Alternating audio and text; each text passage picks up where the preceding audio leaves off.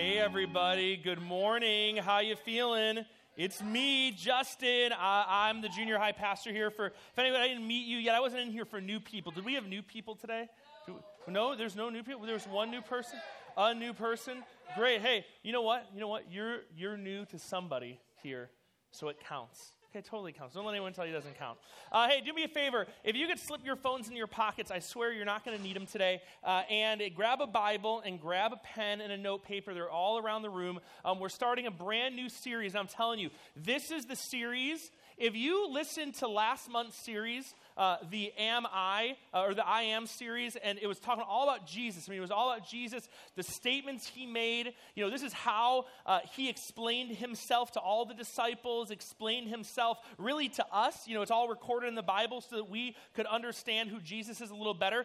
This series is all about us and how we relate to Jesus and how we see and understand ourselves and our identity, who we are. You know, when I think of identity, I think, when you look in the mirror, what do you see looking back at you? And not just your reflection. Like, what do you see? What makes up who you are? How do you view yourself? How do you think about yourself? That's what identity is. Now, we have a key verse for this series. It's going to be up here on the screen. I want you to know it. If you're going to learn any verse, this is the perfect verse to learn for this whole month of March. Maybe commits us. We're going to throw up on Instagram, the whole thing.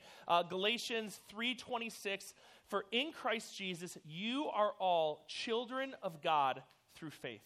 So because of our faith, we have faith in Jesus. Because of that faith, we are children of God. You know, those who don't have faith, well, they're not children of God. They're not accepting the being a child of God because they don't have faith.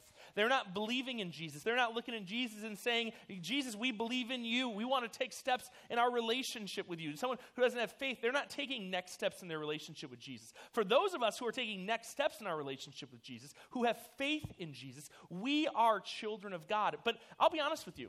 Sometimes that is a hard thing for me to wrap my brain around, a hard thing for me to understand, or really even sometimes really believe in. I want to share with you a story to kind of get us all set here. I'm going to put a photo up in a second, but I'm not going to put it up yet, so don't put it up yet. When I was a little baby, a lot of people don't know this, when I was a little baby, I was actually adopted. Okay, so me and my wife, we had our 2 kids, but for me, I was adopted. So maybe some of you in the room were adopted. Don't raise your hands. You don't have to point out that you're adopted. I was adopted. I have friends that were adopted. Maybe you have a sibling that was adopted, or you know someone who was adopted, and that whole adoption thing. For me, adoption is a big part of my story. It's a big part of who I am. It's a big part of my identity. And I remember the story of my adoption. My mom and dad used to tell me the story all the time. I'm going to tell you a little bit about that story. My birth mother, I was born in New York City. My birth mother, she got pregnant. She just couldn't, she just couldn't support a kid. She couldn't raise a kid. She didn't have the money or the funds or the ability to. So she decided, instead of taking a very drastic measure, she decided to give me up for adoption, which was great. And she carried me for 9 months and gave me up for adoption really right away. And they put me in an orphanage in New York City, where I lived for about 5 months. This here is a photo of me when I was a little bitty baby. This is little tiny baby Justin, I know. This is, believe it or not, if you follow me on Instagram or you follow my kids on Instagram, you'll see all these baby photos of them when they were some of these photos are them hours, some of them are even minutes old, taken right in the hospital room. This is the very first photo of me. This is the youngest photo of me that I have, and this is me at 5 months, because no one was taking photos of me. No one was collecting photos of me back then the way we do now. So this is the youngest photo of me that I have that exists. Now, my mother could not have kids. She just couldn't have kids. It just was a thing. And so they were looking to adopt, and they were waiting and waiting to get that phone call that there was a baby who was ready to be adopted. And finally, they got this call that there was this little kid in New York City who was ready to be adopted. He was 5 months old. He was cute, obviously, very cute. And over the phone, they were telling her, telling my parents a little bit about me and how excited they would be if this little baby, me, could find a place in their home. And, they didn't have a name for me then, so they called me for 5 months. They called me at the orphanage. They called me Perry. That was my name for 5 months. Okay, so I don't know if anyone has ever been known by another name, but whenever anyone asked me, have you ever been known by another name? Well, for 5 months, people called me Perry. So in this orphanage, they called me Perry. And my mom and dad, they were like, we want this kid. They flew down to New York City to adopt me. And it was a big process. Okay, the process of adoption is a really big process. A lot of paperwork. There's a lot of lawyers involved. Like, it is a big process to adopt another human being. And they finally got through all the paperwork and all the process, and the day came that they were going to pick me up. It was a huge deal. The day was here. They were going to pick me up. And they go to the adoption agency, like the place where they have me, and they knew I was in the building. Like, this wasn't just another meeting. Like, this was the day they were going to get me. Like, you know, it was a big deal. So they were waiting in the waiting room, and this lady has the coolest job in the world. Her job, this lady's job, is to greet the parents when they come, to say hello, you know, to see if they need anything, and to kind of keep them happy until the baby they're about to adopt is ready, and then she goes back, gets the baby, and brings them out for the new parents. What an incredible job that is. It's an incredible job. So she looked at my mom and dad and said, you know, I'm going to go, and they've been kind of checking. She's like, all right, I'm going to go back and check again, see if he's ready. If he's not ready, I'm going to bring you guys a cup of coffee. If he's ready, then I'm going to bring him right out. So they were there in the waiting room. They were ready. They were excited. And she goes in the back, and she she's doing the whole thing, and she peeks around the corner to my parents, and she says, my mom loves telling the story. She says, guess what? You're not getting your coffee. And she has me in her arms. She brings me out. She puts me in my parents' arms. And that moment, the moment of adoption, that's really like the moment, right? The moment that I go from being Perry to, thank goodness they renamed me Justin. I go from Perry to Justin. I'm now a full-fledged Herman. I'm now part of the Herman family. That moment, I became adopted into their family. And listen, I'll be honest, and just like with a lot of families, there were ups and downs in my family. You know, there were arguments in my family. There were hard times. There were hurtful times in my family. My parents got divorced, so like the parents that adopted me, like they ended up getting divorced. That's a part of my story. That happened. But through all of that, through the painful times and the hard times, through the adoption, through, you know, them getting divorced, through me going to school, and you know, I went to college in Missouri, and then I moved here to California, started my own family in California. Through all those times, I was always a Herman because I was adopted into that family. You know, this is what I think about sometimes. And, you know, when it comes to adoption, you know, for me, it was that big sense of belonging. You know, I could probably wrap up my whole adoption story by saying this. I found belonging in the Herman family. I belonged in that family. Now, here's the question I think about myself, and this is maybe just me, maybe it's not you. Like, and we all know the feeling of belonging. Sometimes I wonder and I ask myself this. Do I have that same feeling of belonging when it comes to my faith as I do when it comes to my family? Do I have that same level of belonging when, you know, and I ask myself, you know, when it comes to my faith as a Christian, do I have that same level of belonging in my relationship with Jesus, in God's family, as I do in, like, the family in which I have that last name? You know, here's a question I'm going to put up here on the screen, and maybe you've asked yourself this. Have you ever had a time you wondered if you fit in? Have you ever had a time you wondered if you fit in? You know, have you ever had that moment where you sit and you look at and you ask, man, do I belong where I'm at? Do I fit in with this friend group? Maybe I used to fit in, but do I still fit in? Am I still, like, do I blend with this group of people? Do I fit in, like, in this team that I'm a part of? Do I fit in there? Do I fit in at the school I go to? You know, when I moving schools is the hardest thing. You know the number one reason why moving schools is the hardest thing? This may seem really weird, but it's totally true, and you know this if you've moved schools. You don't know what people wear at the new school you're going to go to. So you go to a new school with your old wardrobe, and like that, even just that little thing of, like, do I fit in with the clothes I'm wearing? Do I fit in? We all have that moment. I had that moment when I moved schools. You know, here's the thing that I find to be completely true. This is completely true. The more you feel like you fit in and you belong, the healthier that you feel, the healthier you are. The healthier you are, and not just as a person, the healthier you are in your relationship with God. When you feel like you fit in and you belong. Now, here's this verse. I'm going to throw it up here on the screen. This is out of Galatians 3, verse 29. And now that you belong to Christ, you are the true children of Abraham, which you don't know what that means, but I'm going to explain it. You are his heirs, and God's promises to Abraham belong to you. So, you know, what's an heir? I'm going to explain this real quick.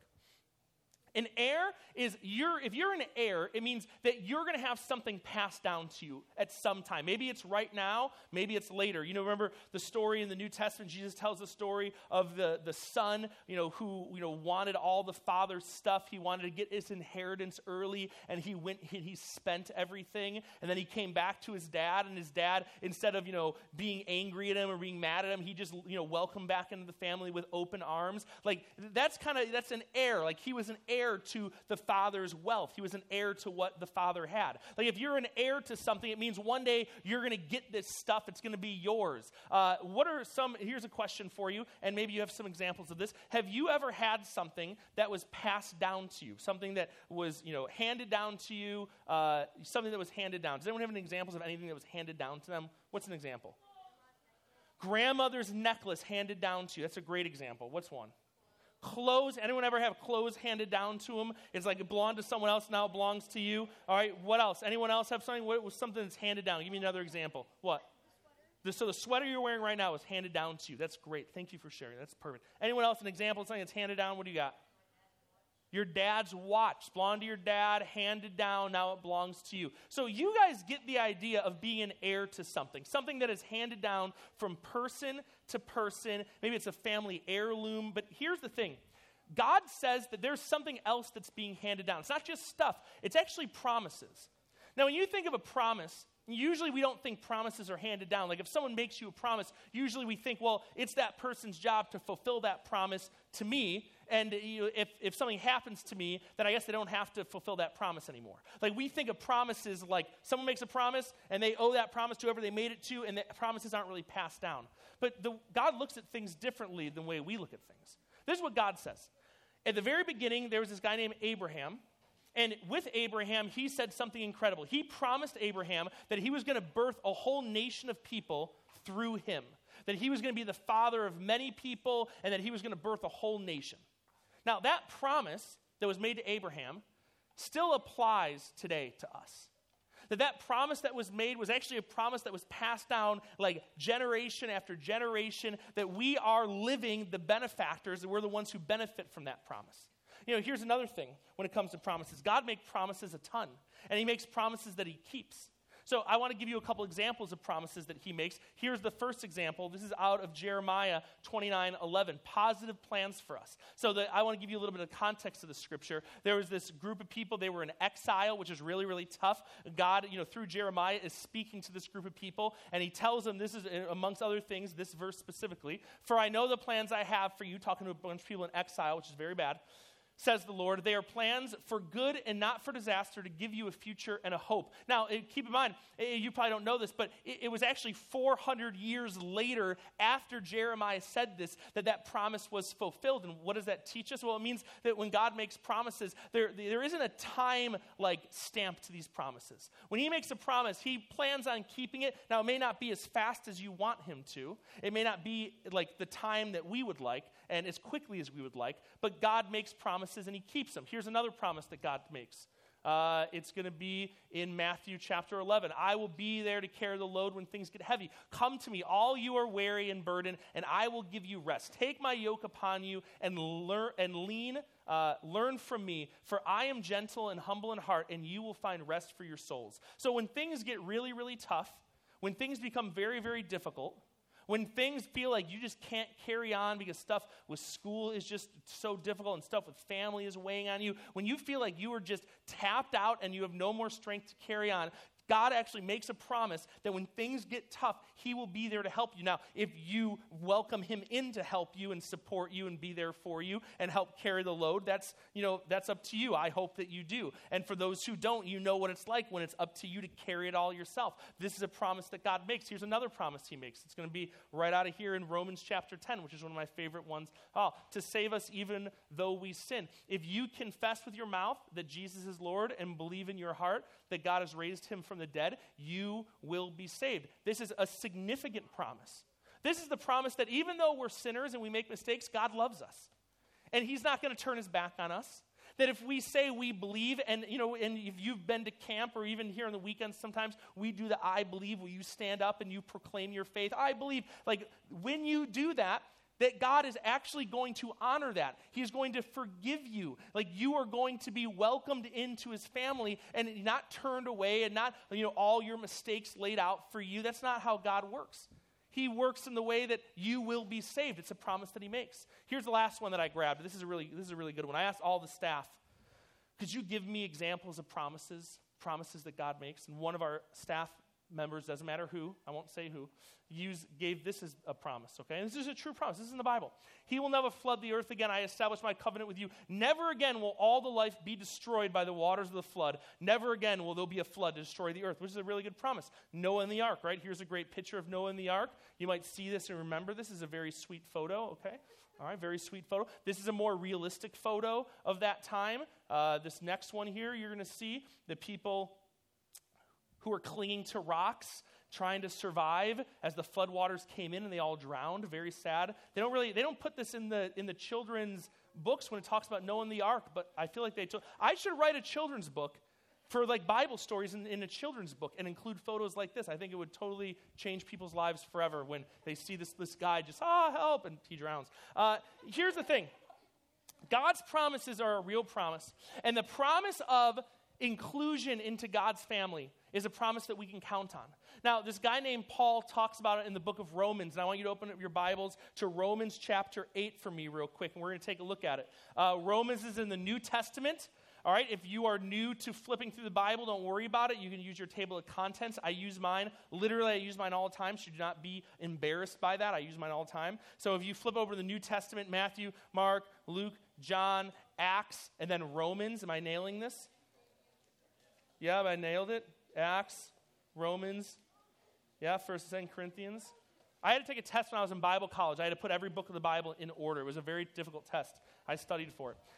A guy named Paul wrote it, and this is an incredible thing. He wrote this when he was in prison. Could you imagine being in prison, like writing like a letter? Like, this is insane. And he wrote this whole thing, and the whole book of Romans has these incredible foundational pieces of how we as Christians not only look at the world, but we look at ourselves. And this is what it says as you keep flipping to it. It starts with verse 14.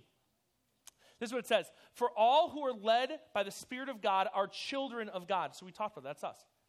So you have not received a spirit that makes you fearful slaves. Instead, you received God's Spirit when he adopted you as his own children. Now we call him Abba, Father. All right, this is what I love. No, go back, Money Train. This is what I love, okay? You have not received a spirit that makes you fearful slaves. I don't know about you. There's times where I absolutely have the spirit of a fearful slave. Like when even when I look in the context of the Bible and how it talks about slaves and slavery in the Bible, like I know what it feels like to be and have this fearful spirit that if you do one thing wrong, you're going to get punished for it. That's how I think a little bit of the context of slavery in the Bible. If you make a mistake, you're going to pay the price for it. You better not speak up. You better not have too many of your own ideas. Like, your place is at the bottom, and that's where you belong. Like, a slave would never sit at the master's table and have a dinner with him. Like, you'd never go into the main house, the owner's house, and just act like you're part of the family. And I absolutely have that spirit sometimes even when I think of my relationship with God. When you think of your relationship with God, I don't know what you think, but I don't normally, and this is when I was younger, I hopefully have, matured and taken next steps in my relationship with Jesus, that I look at things differently. But when I was younger, I absolutely didn't think of my relationship with God as one that I could just go to God and talk to him and it would be a conversation. Like, I didn't always have a time when I was in junior high that I thought of my relationship with God as a family relationship. Like, I remember, like, even as a kid, like, feeling like, what gives me the right, or how do I, or even should I, or is it too bold to ask for? You know what it's not hard to ask for? It's hard not to ask, like, it's not hard to ask parents for stuff. Like, I remember that when I was a kid. I had no problem. I grew up poor, okay? I had no problem asking my mom, and we were poor. We were mega poor. Not kind of poor. We were mega poor. Even though we were poor, I had no problem asking my mom for money for camp and for new Nikes. And back then, it was like, it wasn't what just came out? The PS3. PS4. Okay, wow, we're on to number 4. I still have the 2. Okay, that's how old school I am. All right, so I had back then, it was the Sega Genesis. It was so tight. You guys don't know what that is, but it was so, yeah, like, no, it wasn't Game Boy. It was the Sega, and it was a handheld Sega thing. Literally, it was, I should get a picture. It was like this big. It was huge, and you'd play on it. It was like one of the first color screen travel games. It was so good. I have no problem asking my mom for those things. I have no problem asking my mom for stuff that I want. But yet when it comes to our relationship with Jesus and it comes to our faith, we're very scared and very timid to ask God for the things we want. And I'm not talking like vending machine God, just ask for something you want and just wait to get it. I'm talking about like it's hard for us to share like our like concerns with God. It's hard for us to share what we're struggling with God. Like I talked to a junior high recently and I'm like, well, have you prayed about this? Have you shared this with God? What you're struggling with? And he's like, oh, I feel like God's too busy to hear about my problems.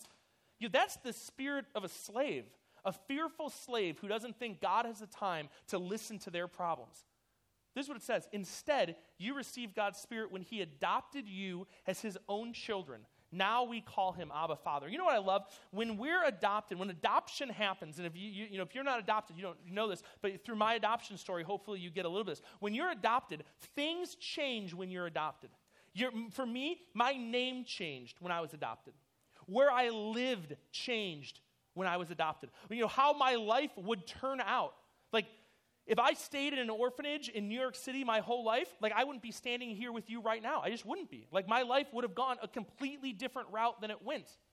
So the way my life went was different because I was adopted. Things change when you're adopted. Things in our lives change. When we're adopted into God's family, when we take on that identity of being a child of God, adopted into that, things about us will also change. They should change too. Here, I want you to write this down. It's going to be up here on the screen. When adoption takes place, change happens. When you are adopted into God's loving family, some change happens to you too. I remember when I started following Jesus, and I didn't know it at the time. Like it was not explained to me this way when I first became a follower of Jesus. When I said I believe for the first time, it wasn't explained to me this idea of adoption.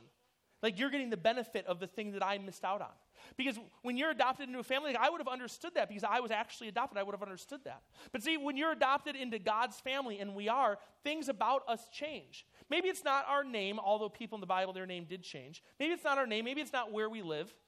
Maybe it's the things about our character that changes. Maybe it's things about our integrity that changes. Maybe it's about how we view other people or we spend our time. Maybe those are the things that change. Maybe before it was all about me, and now the change that's taken place because you have embraced the idea of being an adopted child of God, maybe you're looking at the needs of others differently. Maybe before, if you had a weekend free, it's like you playing video games or buying stuff. And now if you have a weekend free, you're thinking about how you can serve other people. And you're talking to Dave about, are there any serve opportunities I can do? Maybe with my life group, and you take other people along. See, things change in us when we embrace the idea that we are adopted children of God. And now here's the thing. How you view yourself, that impacts how you view God. And so this is like you right now. So when I say, oh man, we are adopted children of God, and you're like, well, I don't feel like an adopted child of God. I feel like, and you start naming off the things that you would kind of claim as identity pieces for yourself. Because I don't view myself as a child of God. I view myself as someone who lies too much. And if I lie too much, maybe God lies too, and this whole thing isn't real. I view myself as someone who isn't worthy to be loved. So, why would God want to love me? Because how we view ourselves impacts how we view God. If you view yourself as unworthy, why would God want to be around someone unworthy? If you view yourself as someone who's just a mess up, why would God want to be around people who are mess ups? If you view yourself as just this sad person, and you just tune into your sadness, and every day for you is just a sad, difficult day, and you feel like you have no joy in your life, and you look at God and be like, "What? God, why would He want a person like me around?" Because how you view yourself impacts the view you have of God. But here's the truth, and I want you to know this, and this is like the truest thing ever. Perspective changes, and with a perspective change comes an identity change. This is what it says in the next verse, in verse 16 in Romans. For the Spirit joins with our spirit to affirm that we are children of God. And since we are children of God, we are his heirs. And we talked about heirs a second ago. In fact, together with Christ, we are heirs of God's glory. But if we are to share in his glory, we must also share in his suffering. See, when we're adopted into God's family, and we are, if you're a believer of Jesus, if you're a follower of Jesus, if you have your faith in Jesus, you have been adopted into God's family. You may not know it, you may not have embraced that, but that is a truth. And if that is you and you have embraced or at least trying to embrace that idea of what it means to live as a family member of God, to live as a child of God, you start to think of all the things that maybe take a bigger priority in your life when it comes to your identity that maybe don't matter as much anymore.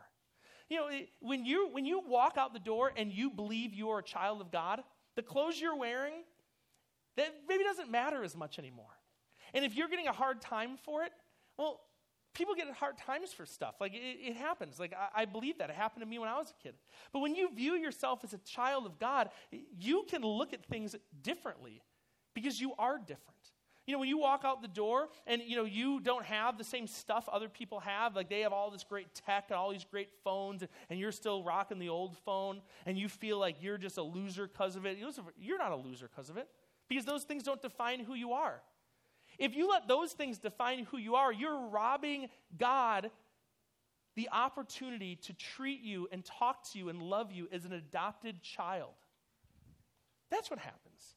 We miss out on these big opportunities because here's the truth. You are a child of God. I want you to write it down. It's going to be right there in your notes. You are a child of God. When you're walking and you get up in the morning and you're already starting and the day doesn't feel great, and you feel like, oh my gosh, I'm going to school, I got to deal with that today and tests today and that person today, you're a child of God. When you go to school and you know the day starts to unfold, however it unfolds, and things happen that maybe you don't feel like a child of God when it's happening, you can sit there and you can say to yourself, I am a child of God. You know, these things are hard. You know, there are hard things in life. But you are a child of God. Here's the big bottom line for today, the big idea. I want you to write this down.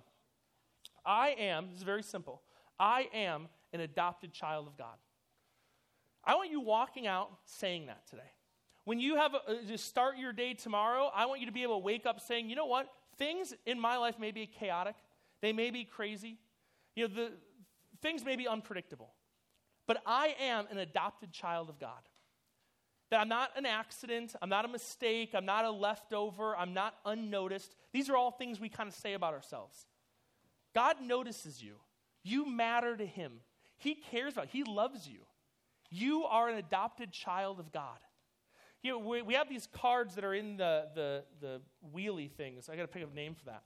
And I want you to grab one because I want you to grab it because we're going to write something down. I'm going to throw it up here on the screen. Am I, ? I am blank, and it's proclaiming a truth. And I want to explain this card before you start filling it out. We're going to have one of these cards for every single week of this series. Because here's the thing that I believe happens. I believe this happens to every single one of us. Something happens, somebody says something, some difficulty, some stress in our life, something happens. And we question if these things are true. We start to think, well, you know, am I really a child of God? Am I loved? Like, am I really, you know, made the way God wants me? Am I really on purpose, or am I just a mistake? Like, am I all these things that I keep being taught in junior high that I am? Is this stuff true? Am I these things? And here's the thing that I love. Everybody kind of knows the thing that connects with them the most individually. Like, if I gave you something, like it might connect with some of you, but it'd be a miss on others. This is a chance for you to be able to write down that thing that connects with you personally the most. Because in that moment, and that moment's going to happen, am I really this? Am I a child of God? Am I really loved? And you ask yourself. And here's the thing. You're going to have those moments. I, as an adult, still have those moments. I remember in junior high when I started having those moments. And when you do, I want there to be something on your mirror or in your binder or in your locker at school, or you take a picture of it and you keep it on your phone, something that you can look at and say, when you have these questions of am I, the thing that says I am, and then I want you to proclaim a truth that you know is true about you. You know, the truth of, you know, who I am. A beautiful child of God. I am loved. I am someone who matters. You know, the thing that connects with you the most, like, you know, like, in that hard moment, if you got a text from me or from your leader who loves you, and it was like that text of encouragement, like, telling you a truth of who you are, like you know exactly what you would want it to say to connect with you the most, that's what I want you to write down. I want you to write down that thing that if you got it in a text, it would change your entire mood. That's what I want you to write down. And I want you to put it somewhere. I want you to keep it. We're going to do this every single week as a way for you to kind of remember and to be able to apply a little bit of this during your week. So when you leave today, and we're going to leave in a minute, and your parent says, well, what did you learn today? And I want you to look at them and be like, you know what I learned today? I learned that I'm adopted. And they're going to look at you like, what did you just say? You'd be like, yeah, I'm totally adopted. I'm an adopted child of God. Boom. And then you're going to look at your parents, and what are you going to say to your parents? What did you learn today? And then you're going to make them tell you all the things that they learned. And you can show them this card if you want to, or you can keep it to yourself. That's totally up to you. But I want you to take it, put it in your pocket, take it home, put it somewhere you're going to see it. Hey, let me pray for you, and then we're going to go. And I want to say one last thing before we leave. We started on Wednesday the journey toward Easter, and it's a time that we call Lent. Now, every morning at 7 a.m., we put a different thing on Instagram to help kind of prompt us and help us think about Lent and the journey toward Easter. We have cards in the back that we're going to be handing out to you. If you got one at the worship night, don't take another one. But if you're looking for something to do just for 40 days, it's not even that much, something you can do every day to help you take next steps in your relationship with Jesus, this is a perfect one. Grab a thing for Brave. If you're a girl, you should go to this. Grab a thing for the best, even better than the best, epic lock-in overnighter ever. It's going to be awesome. Let me pray for you, and then we're going to go. Heavenly Father, thank you so much for our students. You love them. They are children in God's family. You have adopted them into your family. They can know and believe that they belong because of this. It changes things about us, and that's a good thing. Lord, give us a great week. Bless our friends. Give us the comfort to be able to share the things we need to share with you, God. Bless our families. Bless our teachers. And just let us have just a killer week, and we'll see everyone back here next weekend. We pray this in your name. Amen. All right, guys, head out the door. Grab a paper, Brave, Lent. The big overnighter, it's going to be ridiculous. You're going to love it. I'll see you guys later. Have a good one.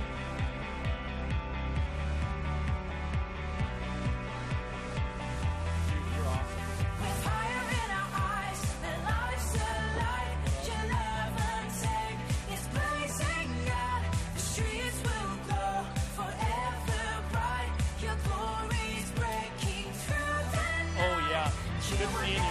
Hey, hang out. We're going to go. My mic's still on. Don't worry about it. Hey, let's talk before you go. Hey, good job today. Hey, what you think?